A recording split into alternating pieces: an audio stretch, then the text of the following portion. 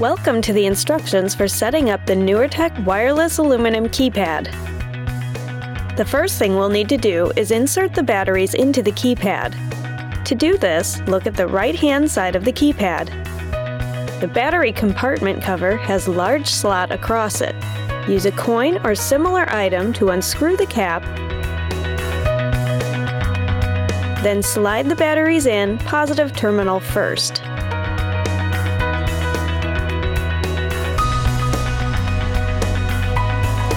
You can then replace the cap and your keypad is ready to pair with your computer.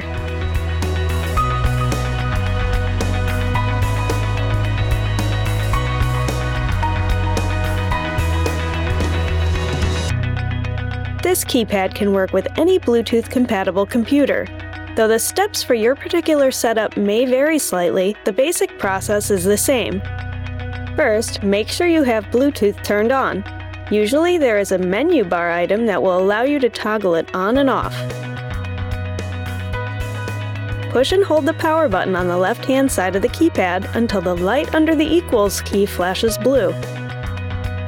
Then, open your Bluetooth preferences and find the aluminum number pad from your list of devices.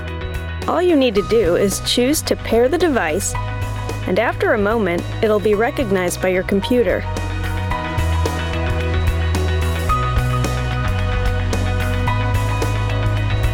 If you're using an Apple Bluetooth keyboard, you can attach the Newertec wireless aluminum keypad using the included bracket. With the rounded end facing down, slide the left side of the keypad into the right side of the bracket until it sits flush. Then, do the same with the right side of the keyboard. If you want to have a more permanent connection between the keypad and the keyboard, flip the keyboard over and remove the adhesive tabs from their envelope.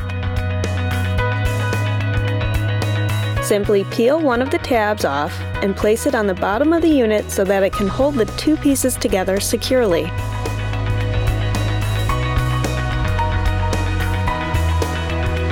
Flip the assembly over and your Apple keyboard and Newertec keypad can now be used as a single unified unit. Your Newertec wireless aluminum keypad is now ready to use.